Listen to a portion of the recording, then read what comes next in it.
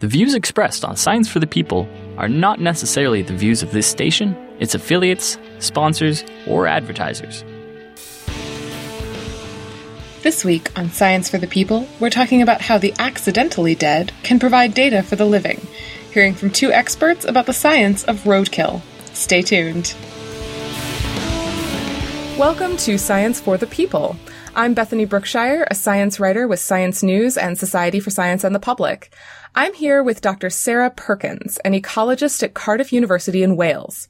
She studies how animals spread infection through their social networks. She also runs the fabulously named Project Splatter, a citizen science project that asks people to send in their squishy sightings for science. Welcome, Sarah. Hi. So, can you start by just telling me really quick, what is Project Splatter about? Sure. So Project Splatter is first and foremost a citizen science project. So that means it relies on members of the public, anybody reporting data to us, and the data they report to us is wildlife roadkill. So we like to think of the Splatter name as a little bit of an acronym for social media platform for estimating roadkill. But it's also a catchy name that people remember, and hopefully then that encourages people to report to us. So why did you choose to focus on having scientists send in roadkill as opposed to live wildlife sightings? Yeah, it's an interesting question. Well, we first got into this through an undergraduate research project, and I was talking with this undergraduate and saying, hey, how many animals do you think are killed on the roads? And we sat there together and we thought, is it thousands? Is it tens of thousands? Is it millions? And then digging around in the literature, we realised there wasn't really an answer. And we thought there's potentially a real conservation issue here. So he launched into producing Project Splatter, and it really took off. And we thought, well, we can get some really great data from this in terms of how many animals are killed on the road. What is it that we need to do to perhaps reduce that? And which species are being affected? Okay, so what did he develop when he developed Project Splatter? So he developed the online platform. So he went on Twitter and went on a Twitter fest, getting people involved, drumming up a load of interest, and starting to get people to report to us basically a location and the species name of what they'd seen killed on the roads. And it really snowballed because I think it resonated with the public because none of us like to see an animal killed on the road, right? It's quite upsetting. And people thought by actually reporting that animal to us, it was turning that rather miserable sighting into something good because we were going to use it for a scientific purpose. Okay, so say someone is in Wales, for example, and finds roadkill. How does it work? What do they do? So because most of us have smartphones these days, what they would do, provided they weren't driving, of course, so let's say they're a passenger in a car, they would go onto Twitter and they would find us at Project Splatter and they would just simply tweet to us what they've seen and where. So some people provide a very crude description. It can be something like just north of the Red Lion pub on the A47, or they can actually give us a grid reference, or sometimes they use maps and drop a pin and send us the image. They can report to us on Facebook. We've also got a website where people can actually fill in the details afterwards. So some people actually note down on a piece of paper what they're seeing and then go onto the website and upload it that way. So there's multiple platforms that people can use to report to us. So a lot of people, first off, when you see roadkill, sometimes it's a little mangled, Can be. And of course, these are citizen scientists. How do you confirm what species someone says they saw? We don't. So we don't do any verification of what people are saying they've seen.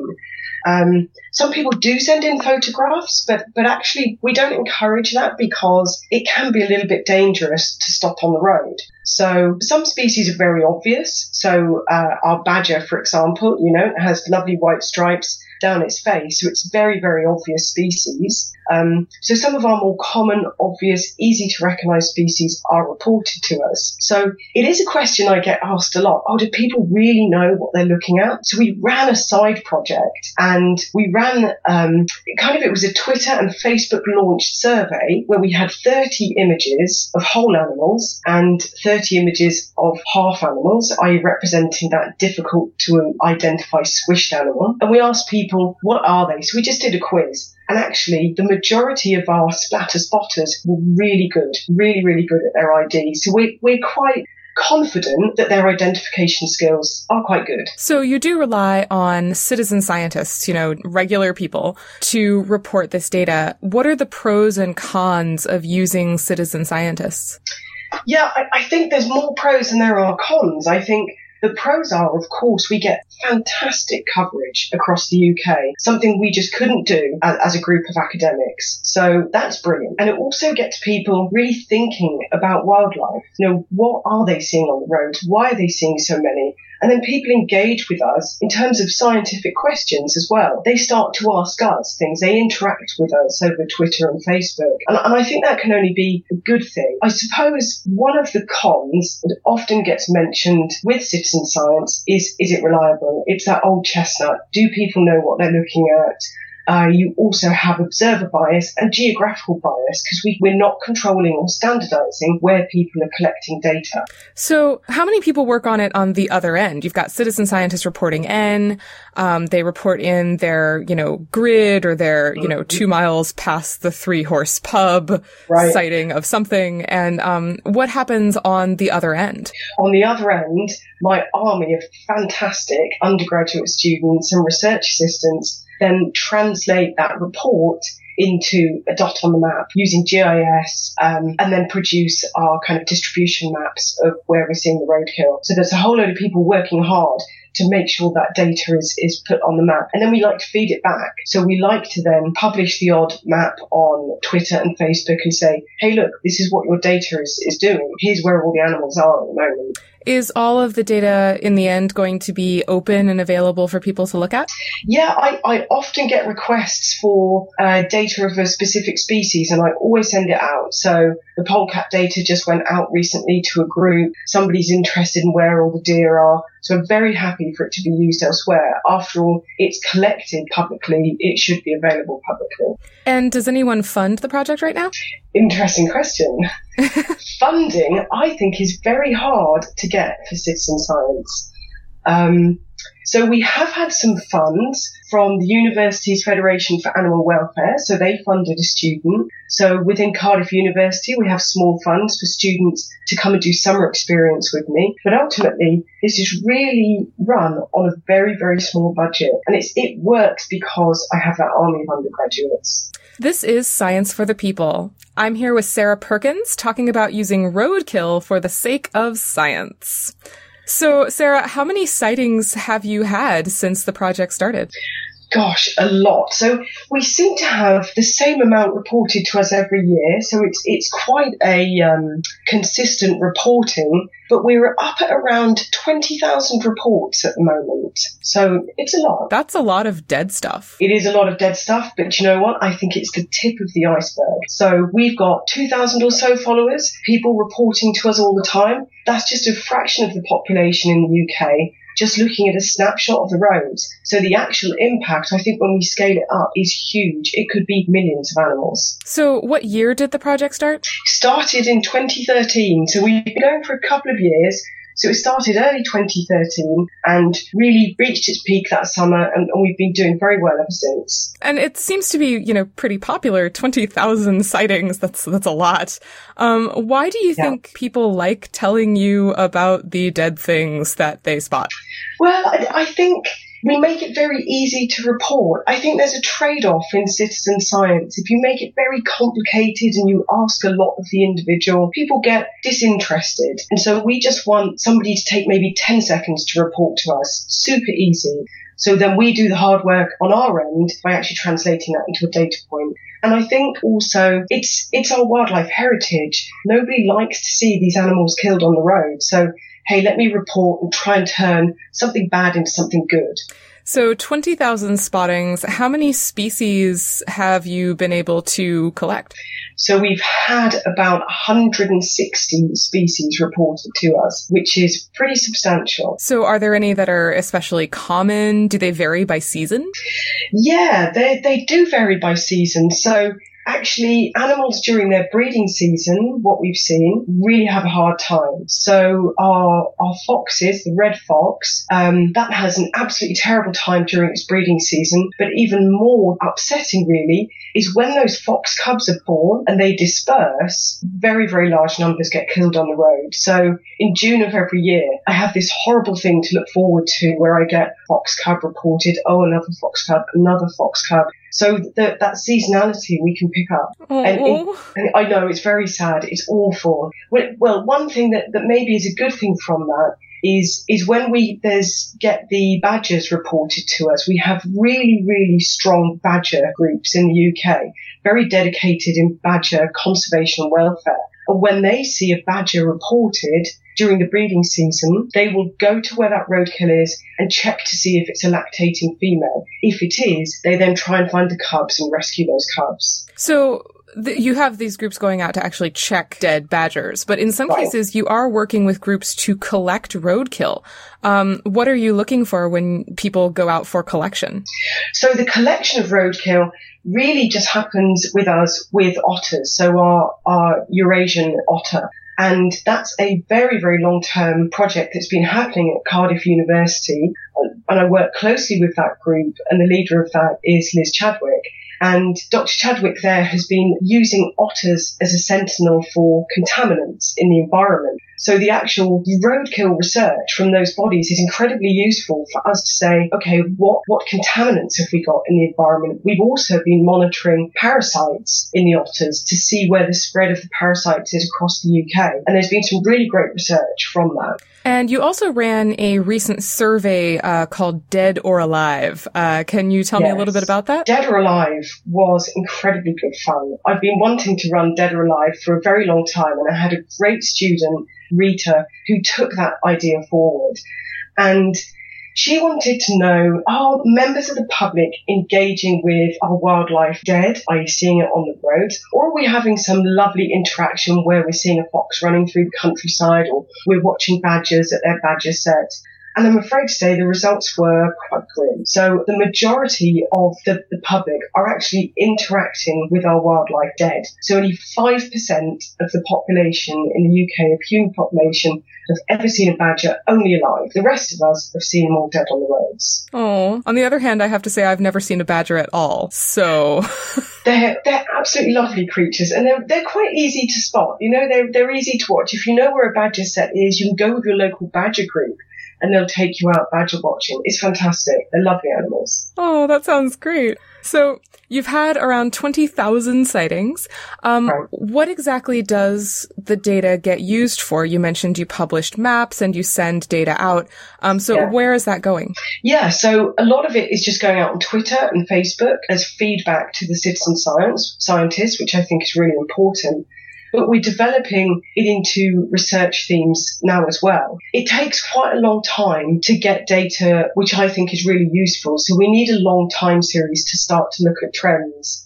And now we've got a substantial amount of data. We've just launched a research project looking at the effect of lighting on wildlife roadkill. So we're using satellite imagery to match up where there's very bright lighting, what kind of incidence of wildlife roadkill do we get and which species. So that's something, when we get the answer to that, we may be able to provide some kind of mitigation. We may be able to change that lighting regime on the roads to reduce the wildlife roadkill. Have you found anything so far? We're just starting on that project, so maybe I'll have to come back in 6 months, a year time and talk about that again. That sounds good. So you also share the data with conservation groups.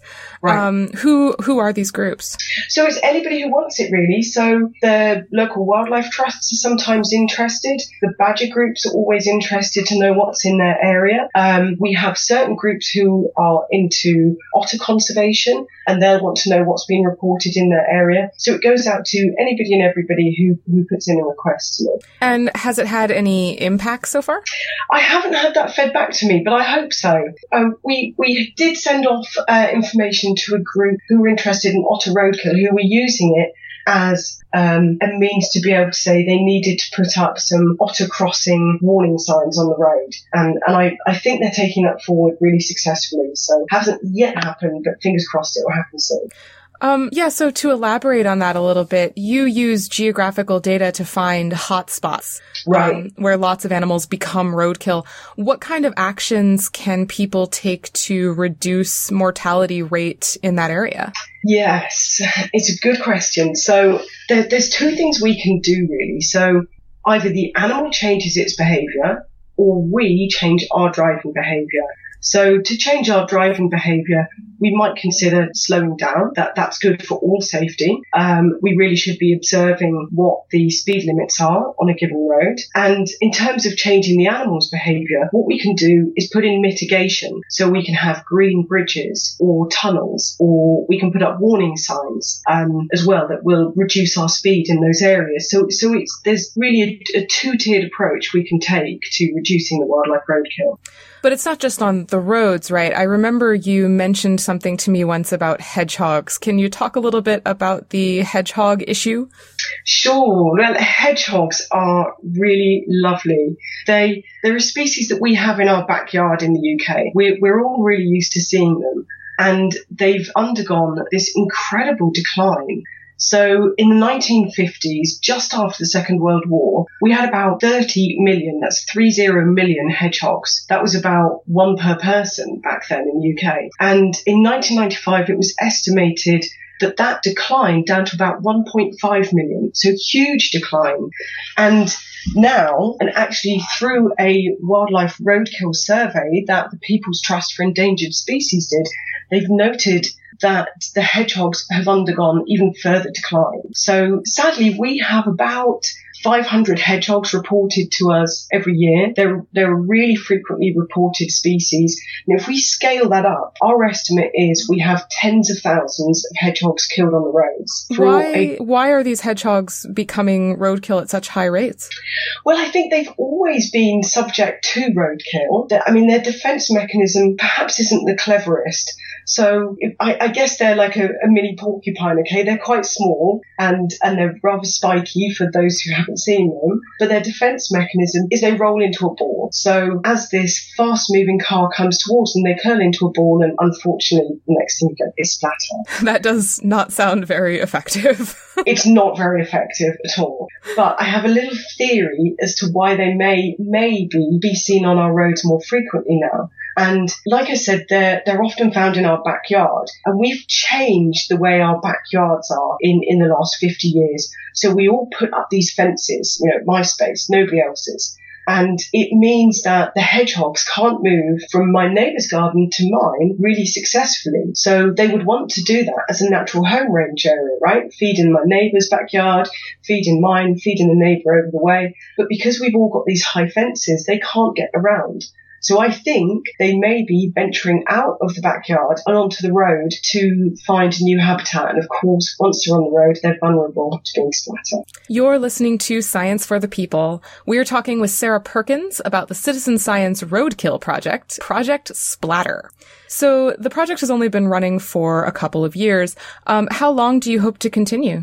Yeah, I'd really like to continue this for some time. I think that the long-term data, when we get data year after year, is when it becomes super valuable, because we can collect data across the UK, something we couldn't otherwise do just as a small army of academics. And we can start to pick up long-term trends, and it really, really becomes valuable in the long term. So I'd like to keep it going. And as long as people are happy to report, I'm really happy to keep going. And what do you hope the future of the project is going to be? What would you like to accomplish in the end? I'd love to go even more based on kind of crowd sharing, if you like. I'd like the data to all be available for anybody to map, anybody to look at, people to feed into, have it a real citizen science owned research project. I'd love to see that in the future. And what do you hope people will, in the end, kind of do with the data? See, I think that's the great thing about involving anybody and everybody is they will do all kinds of things that you don't expect.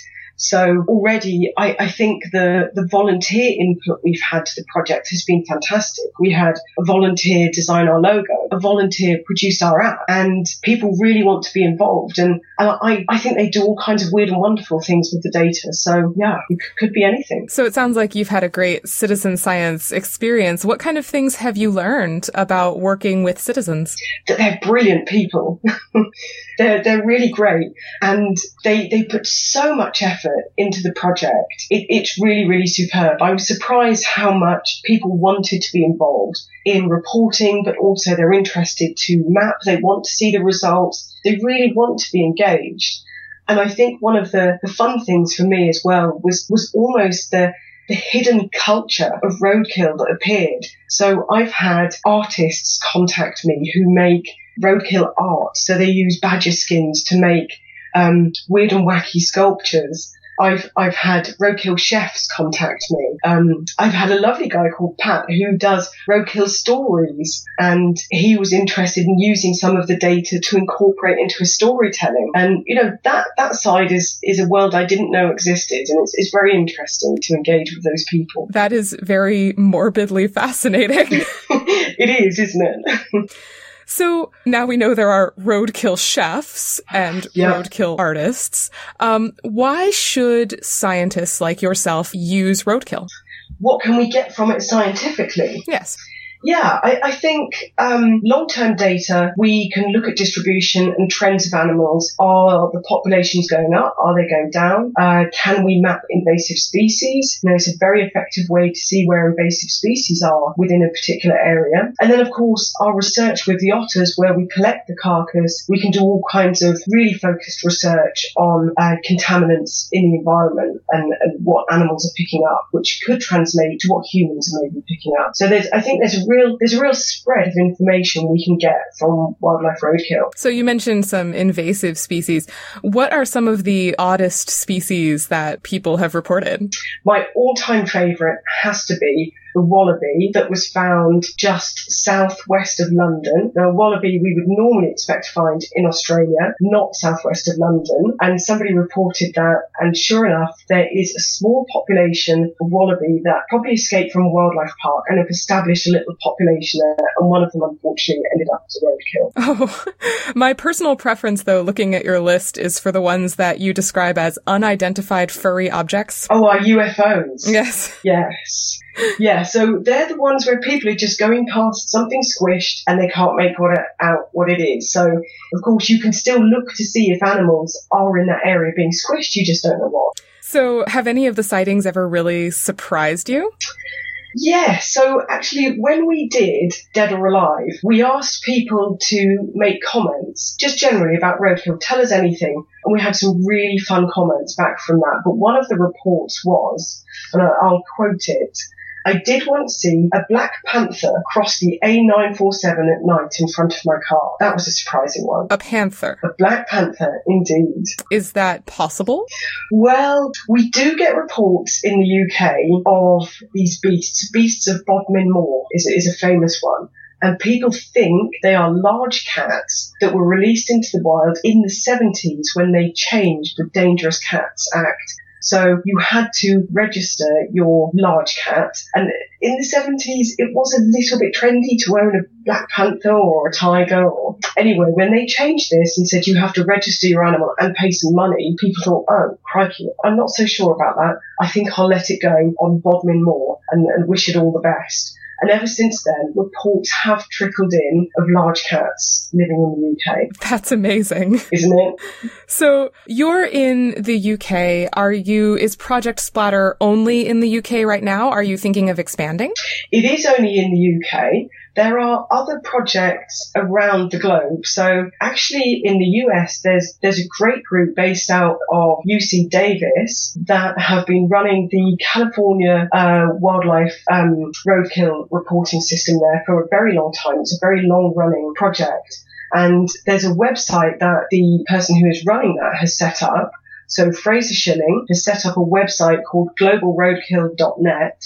And that gives you information of all the wildlife roadkill recording systems across the world. Wow. So if any of our listeners wanted to participate or in that project or in Project Splatter, what should they do? I think the first thing to do would go and have a look at globalroadkill.net, see the project that's in your area, click on their website, and all the info will be there on how to get involved. Is there anything that you think might be a common misconception around Project Splatter or around your work? I think perhaps sometimes people get a little bit upset that we're actually working on wildlife roadkill. They think it might be in poor taste. And my argument there is actually the data we're gathering is incredibly important for conservation of species. And with the otter work, we're getting incredible data on what pollutants are in the environment. So it really is making something good of something bad. Okay, Sarah, thank you so much for joining us. We've linked to Sarah Perkins and to Project Splatter's website and Twitter feed at scienceforthepeople.ca. You'll also find links to Twitter, Facebook, and iTunes, where you can listen to past episodes, subscribe to the show, or leave a review. We'll be back after the break to talk to Kyle Elliott, an ecologist who needs dead hawks for their livers. Science for the People is a weekly radio show and podcast that explores everyday life from a scientific perspective. We are a member of the Skepchick Network, a collection of blogs, podcasts, and video content focusing on science and critical thinking. To find out where Science for the People airs near you, or to listen to past episodes, check out our website at scienceforthepeople.ca. You'll also find links to support us at Patreon, to connect with us on Facebook and Twitter, and to subscribe to the podcast in iTunes. And now, back to the show. We're back with Science for the People. I'm your host, Bethany Brookshire, a writer with Science News and Society for Science and the Public. Next up, I'm speaking with Dr. Kyle Elliott, an ecologist at McGill University. He studies top predators, such as birds of prey, and what they can tell us about environmental change. Good to have you, Kyle. Hi, Bethany. How are you? I'm doing great. And yourself? Excellent. Great. So, can you tell me, how did you get into looking at predators? Well, predators are the species which are at the top of the food chain, of course. So many of the chemicals which are of interest because they're biomagnifying through the food chain. That's to say that they become more and more concentrated the further you go up the food chain. So top predators are good organisms to study these chemicals in because they have such high levels, so it makes it easier to detect. And also they integrate a signal across space and time. So for instance, whereas a sparrow might only tell you what's happening in your backyard or over a very small area, a Cooper's hawk or a peregrine falcon will range over a larger area. So it integrates that signal across space and then also across time. So they're very effective monitors for that because of that. Okay, so can you really quick tell me exactly, when you talk about biomagnification of a chemical, what are you really talking about there? Well, biomagnification is the principle that certain chemicals will increase in concentration as you go up the food chain. So they tend to be chemicals which are concentrated in lipids and fat, and they have properties that mean that they are retained very well within the fat, and therefore they're very hard to excrete. And they stay in the body, and therefore they accumulate within the body, and therefore they accumulate from one level to the next level. And so when a Cooper's hawk feeds on a whole bunch of sparrows, the levels of these chemicals will remain within the Cooper's hawk. So whereas most of the sparrow gets eaten and digested and passes through, the chemicals remain. So there are consequently very high levels of these compounds in the hawk. Okay. So what is generally the goal of your research program by looking at these predators? Well, it's to find something about the environment. So I study predators in urban environments, in marine environments, in Arctic environments. And the idea is to see what we can determine about the environment by using these top predators as canaries in the coal mine, so to speak. So to use them to tell us something about it can be about prey stocks, about fish stocks, or it can be something about chemicals in the environment. Okay. And, Cooper's hawks, they're, very large and they can biomagnify these chemicals, but they're also kind of relatively rare. So what is the advantage of looking at a rarer, larger bird over, say, a large number of smaller prey animals? Well, the main advantage is that because they're covering a larger area, they're telling us something about what's happening in a larger area. So although it might be more work to go out and sample the Cooper's hawk, it's less work in the laboratory because we have to analyze fewer samples. Perhaps one way of thinking about it is, so I do a lot of work on seabirds as well, which are also very good indicators of what's happening in the environment. So you can spend millions of dollars having a ship go out at sea and sample the environment and take water samples as it goes. Or you can go to a seabird colony and you can get the seabirds to do all the work for you. It's the same type of principle with the hawks. I mean, the hawks are a little bit more difficult to work with, but they're still kind of covering a larger area. So instead of having to sample thousands of sparrows, you could sample just a few hawks. Okay. So how did you get interested just kind of in this field in general? What made you want to study the environment in this way? Well, I guess the easiest way to answer that is my father is a toxicologist, so has a strong chemistry background, and I come from a very strong ecological background, so I've just always been somebody who really enjoyed the outdoors. I actually started off my career as a physicist, and I did my undergraduate degree in physics and realized that being a physicist involved programming at a computer in a large warehouse. I worked at a telecommunications company. I worked at a particle accelerator, and it was all the same thing. It was just being in a large black box with machines that went all day, and talking to them, programming with them. And I realized pretty quickly that that's not what I wanted to do. So I switched fields and I went into ecology, and I think that was a very good choice. And then I got interested in the chemical side of things because I was working with my father, who was a toxicologist, a chemist. Okay. So this is Science for the People, and I'm here with Kyle Elliott talking about what birds of prey can tell us about the environments they live in. Okay, so we've been dancing around the subject. Let's get to the dead things. So you recently published a paper in The Science of the Total Environment looking at urban birds of prey.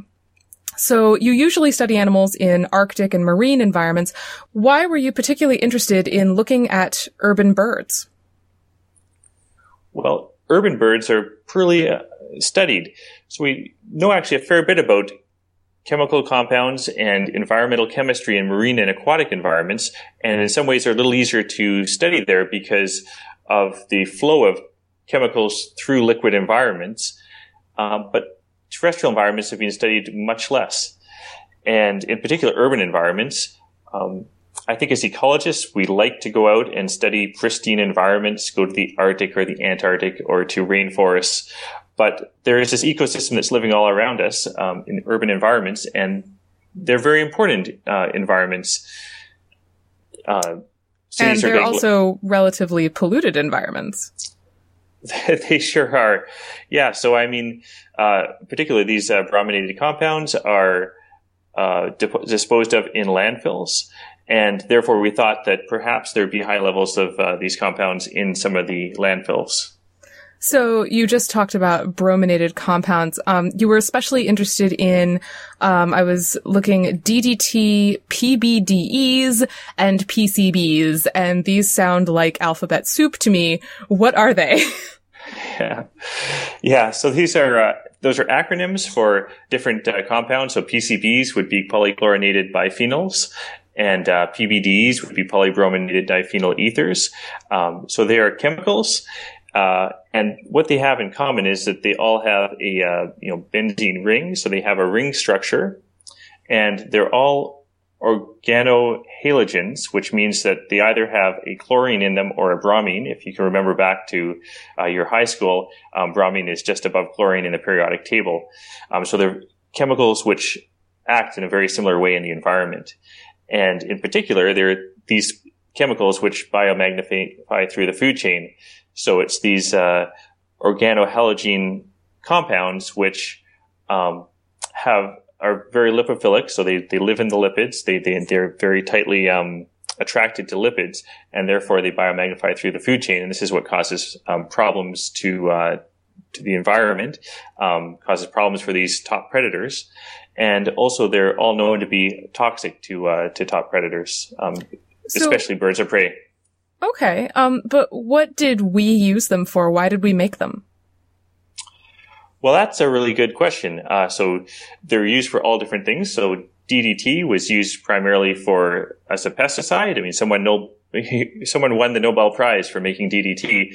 It seems kind of strange now, but it was used as a pesticide and still is used to control malaria in certain locations. It's a very effective pesticide, at least for a few years, until the insects become resistant to the pesticide.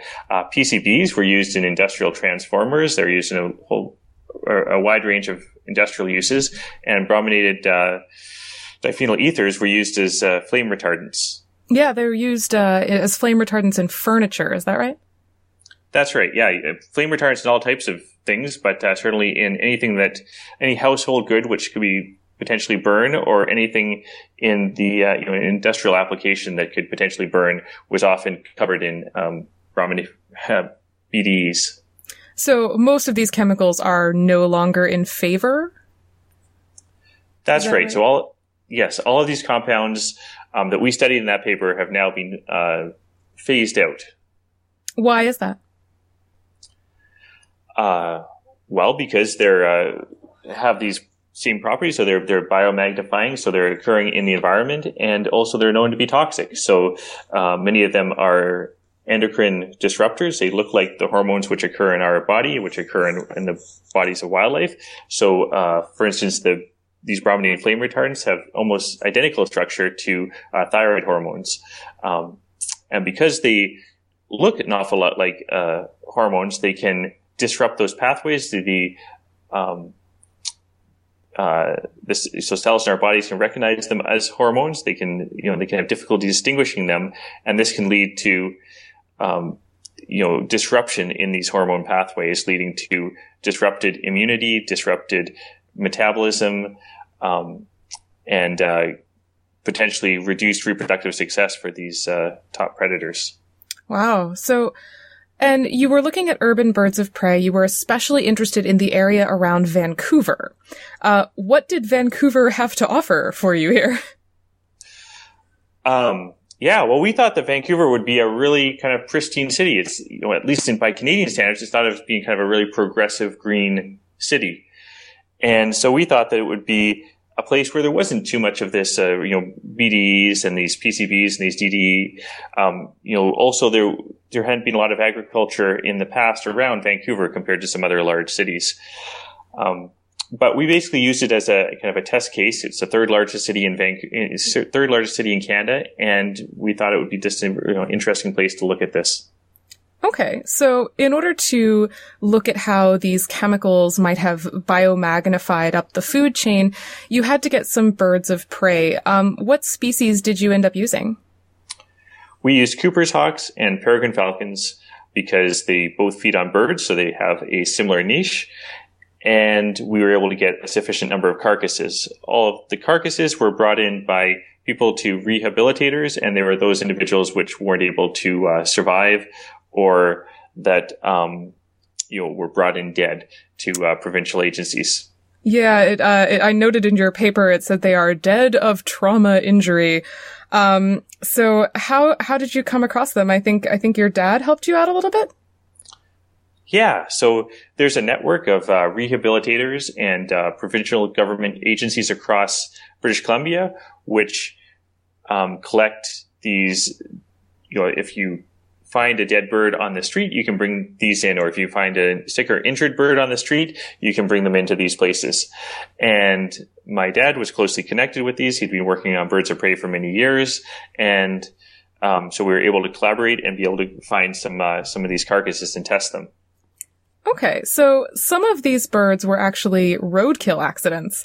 How does a bird, especially a bird of prey, end up being roadkill? Well, that's a good question. So these birds of prey are living in our backyards. Many people would, for the most part, people don't even realize that they have Cooper's hawks nesting there. So they're very secretive birds. Likewise, peregrine falcons, very fast moving birds. not easily noticed, but they're living all around us. And so sure enough, some of them get hit by cars, some of them fly into windows and die. Some of them, will just fly into skyscrapers. And, in particular when they fix on a prey. So if you have a Cooper's hawk or a peregrine falcon that sees a sparrow that is trying to feed on, or a robin that is trying to feed on, it will fixate onto that bird. And, if there's a car around, it just won't pay attention and then be hit by the car. Oh. Yeah, sad. Yeah. So, but it was very important to you to use animals that were already dead. Why did you need your animals to be dead?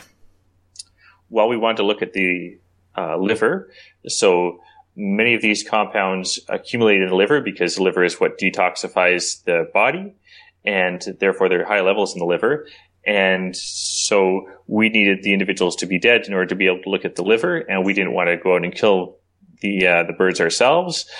So we decided to work with rehabilitators to work with birds which were already dead. And how many birds did you end up with? We had close to 30 individuals. We had more Cooper's hawks than we had peregrine falcons. But if I recall, we had 27 Cooper's hawks and 9 peregrine falcons, but I'd have to check up on that. Oh, no problem. So you tested for the pollutants that you were looking for using chromatography. What is chromatography?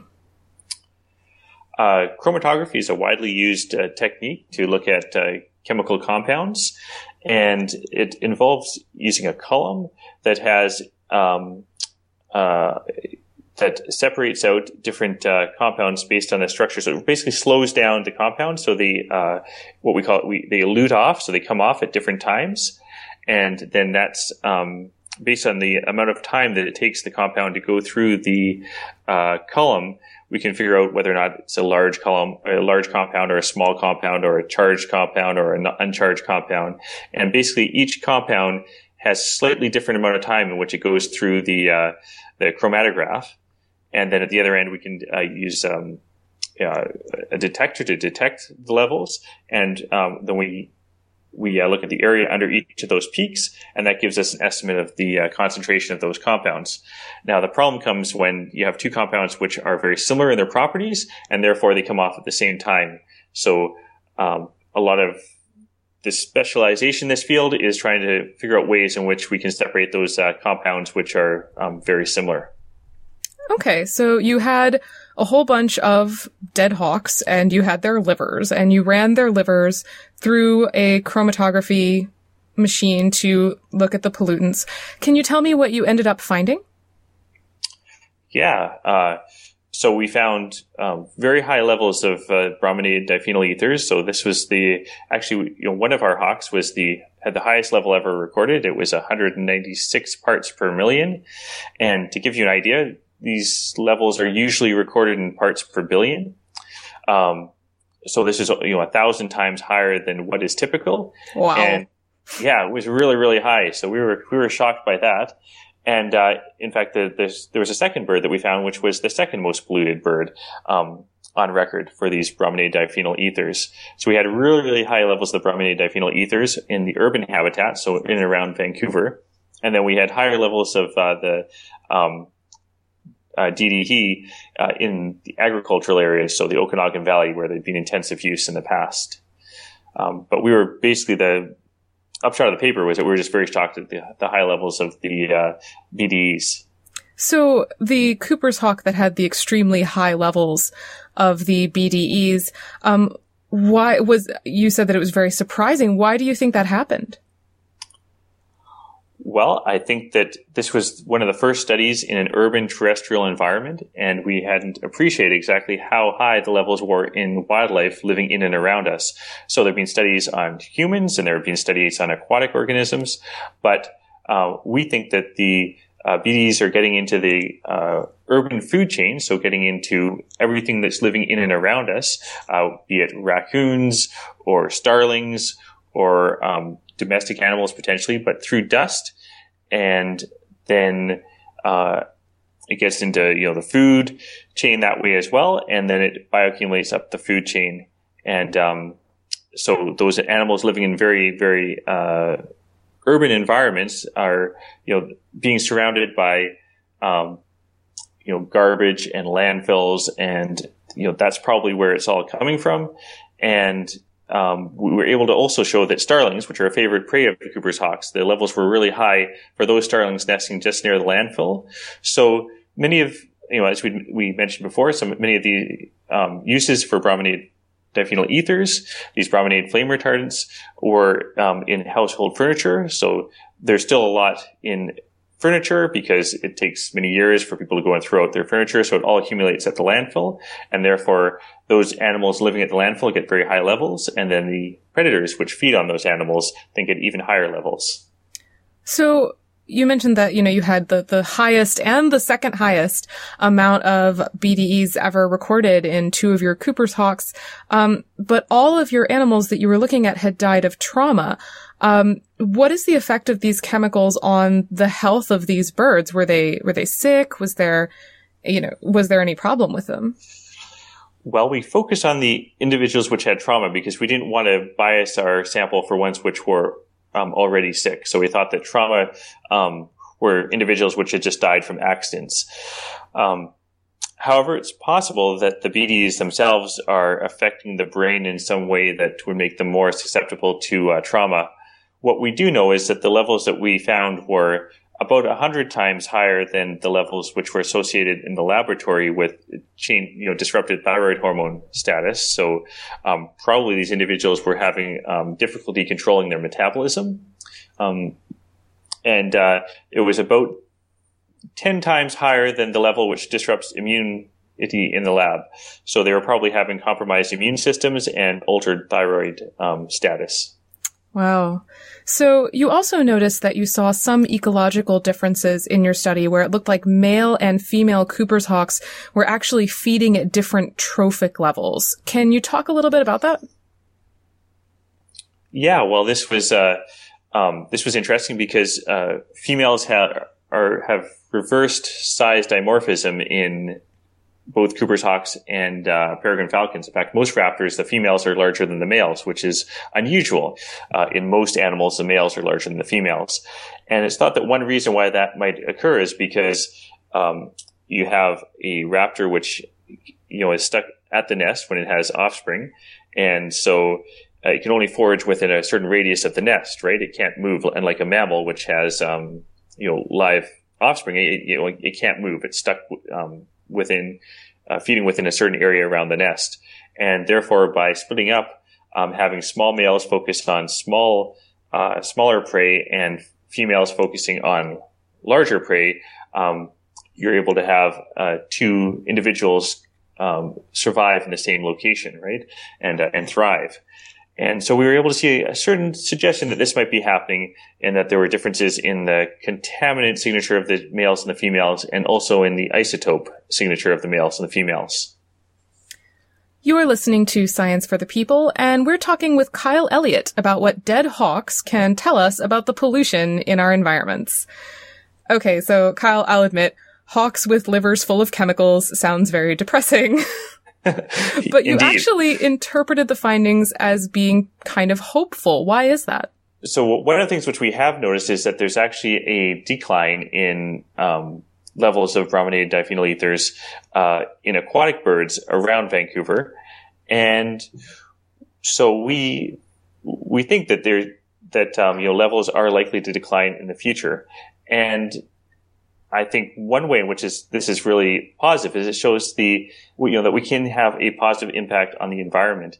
So, if there is a problem, if brominated diphenyl ethers or any other compound becomes very prevalent in the environment, is harming other wildlife, we as humans are willing to make that type of change, that shift in our habits in order to ban a compound like brominated diphenyl ethers. And we're seeing the impact of that decline now, and not in the hawks yet, but in some of the aquatic species around Vancouver. So levels are declining. Well, that's good news. So most of these chemicals aren't on the market anymore. A bunch of them have been banned. How long do you think they're going to end up persisting in birds of prey? based on what happened with DDT and PCBs, the levels will decline relatively rapidly. And again, we're seeing that already in the aquatic species. But then there'll be some levels which persist for a very long time in the future. So I think we'll be able to detect them in Cooper's hawks for well over a century. But by that point, the levels will be well below what, is harming the birds. So they'll be very, very low levels. So, I think that's a really positive message. Of course, the negative message is that, yes, these compounds will take a very long time to disappear. So what does this mean for us? I mean, is there anything that we can do about birds of prey hanging out near landfills and eating smaller birds full of chemicals? I think as a society, we've already done what we can. I guess if you have old furniture, then think about, what's happens at the end of life for that furniture and make sure that it's disposed of appropriately, because there are these compounds, compounds existing in and among all your, old stuff, and be careful what you do with it when you throw it out. So will you be carrying on this project in the future? Are you going to look at birds of prey another, 5-10 years down the road? I certainly hope to. There was a master's student at Simon Fraser University who, continued this project, and he started doing some radio telemetry and to find out exactly where the Cooper's hawks were going, and trying to find out where they might be obtaining these compounds. Okay, well, I hope that we will see those compounds decline in the future. I think definitely we will. Are there any misconceptions that you think people might have about this study that it would be really important to avoid? Just to emphasize that these brominated compounds are declining, that this isn't just a scare story that they're increasing. I think it's a good news story that they were really high levels. I mean, the Cooper's hawk, which we had the really high levels, was almost a decade ago now, and that levels are declining again. So it's not there's these horrible compounds out there and we should ban them. It's, we as a society are able to do something if we put our minds to it. So I also wanted to ask a couple of questions about your other work. This was actually something of a side project for you. You mostly work on top predators in the Arctic and marine animals. Can you tell me a little bit about those projects? I've worked primarily with seabirds in the Arctic. I work on kittiwakes in Alaska, and I work on thick-billed murres in the Canadian Arctic. So these are colonial species, and they're at the southern edge of their range in the Arctic. So they're Arctic species, and where I'm studying them, is the extreme southern edge of their range. So they're very sensitive to climate change, because it's here, of course, that they're being impacted by warmer temperatures. So I'm using them partly as an indicator of environmental change, so climate change. We're also studying the same chemical compounds. It can be seen at much lower levels in the Arctic, but it's a sobering thought to think of chemical which has gone all the way from Vancouver or New York or Los Angeles and made its way all the way up to the Arctic. But mostly I focus on the climate change component at the moment. So let me get this straight. You study climate change, and in your side time you study pollutants. You're a really chipper guy. Yeah, right. Well, there's always a positive side to all of this. And I truly believe that, humans as a society, we are, this is the Anthropocene. We're impacting the biogeochemical cycles of the world. We're, impacting everything that's going on, but we also, as a species, are able to, change our activities and have a positive impact on the globe. So I noticed that you were also doing a little bit of research on birds involving drones. So I was wondering if you could talk a little bit about that as well. So we were using drones to census these colonial seabirds, and up in the Arctic, it's very hard to census many of these seabird colonies. So there will be tens of thousands, hundreds of thousands, millions of birds nesting on a cliff face. And you can either photograph them from a little boat in a very remote location, and several biologists haven't come back from those expeditions. So we're trying to find a safer, more accurate way of censusing birds.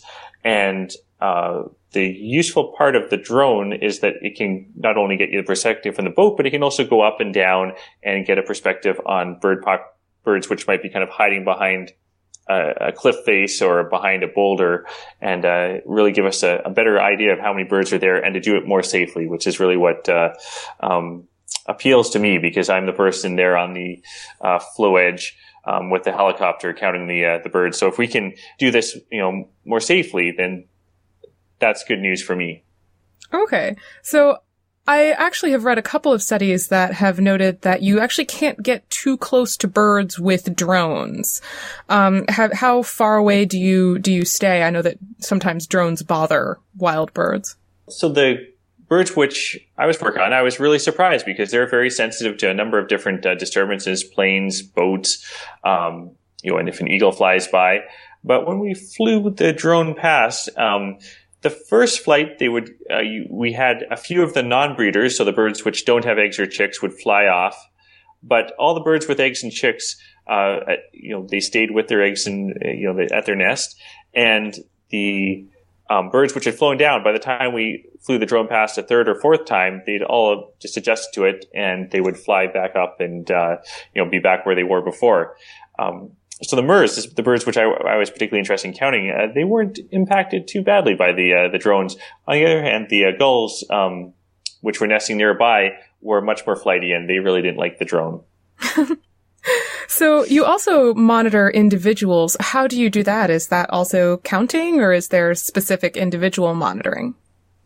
Oh, yeah. No, I'm very fortunate that I've worked on these two study sites, which are being developed by started by people before me, so I can work on a bird which is, as old as I am, and so both of these locations at Coates Island and Middleton Island, there are populations which have been individually banded for many, many years, and so we know the age of each individual, we know the sex of each individual, we know its reproductive history, we know all of its previous partners, and we can put all that together to get a better idea of the why a bird is doing exactly what it is that it's doing.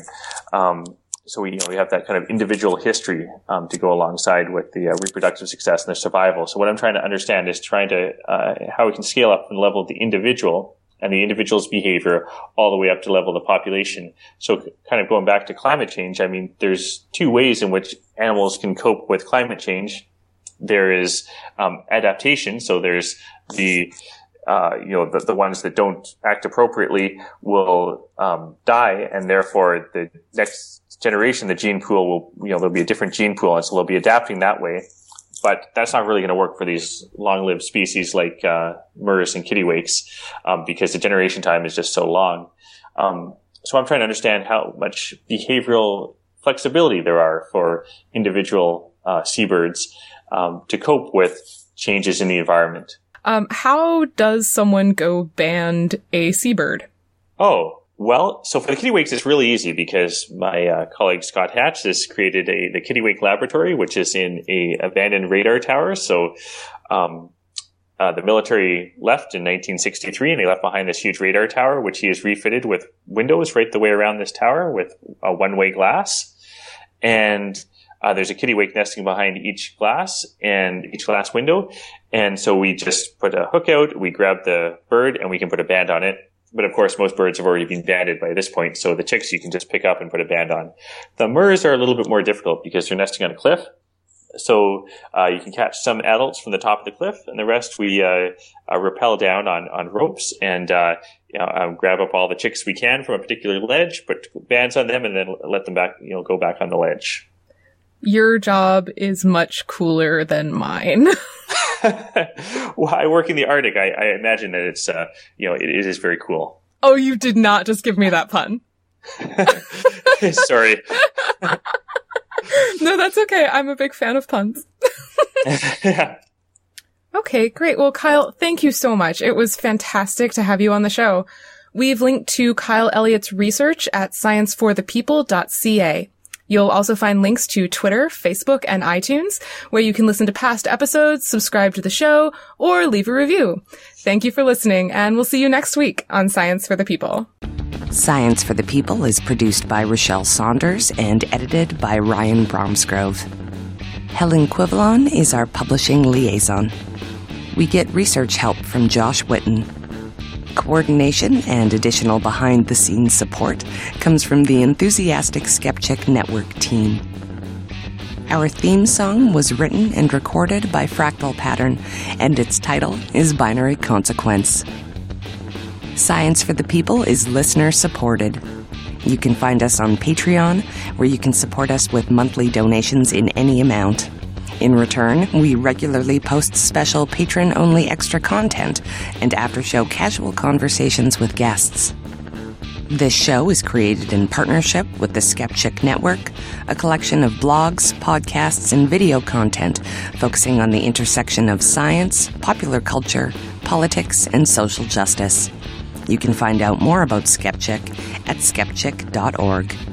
The show is hosted by Rochelle Saunders and me, Desiree Schell.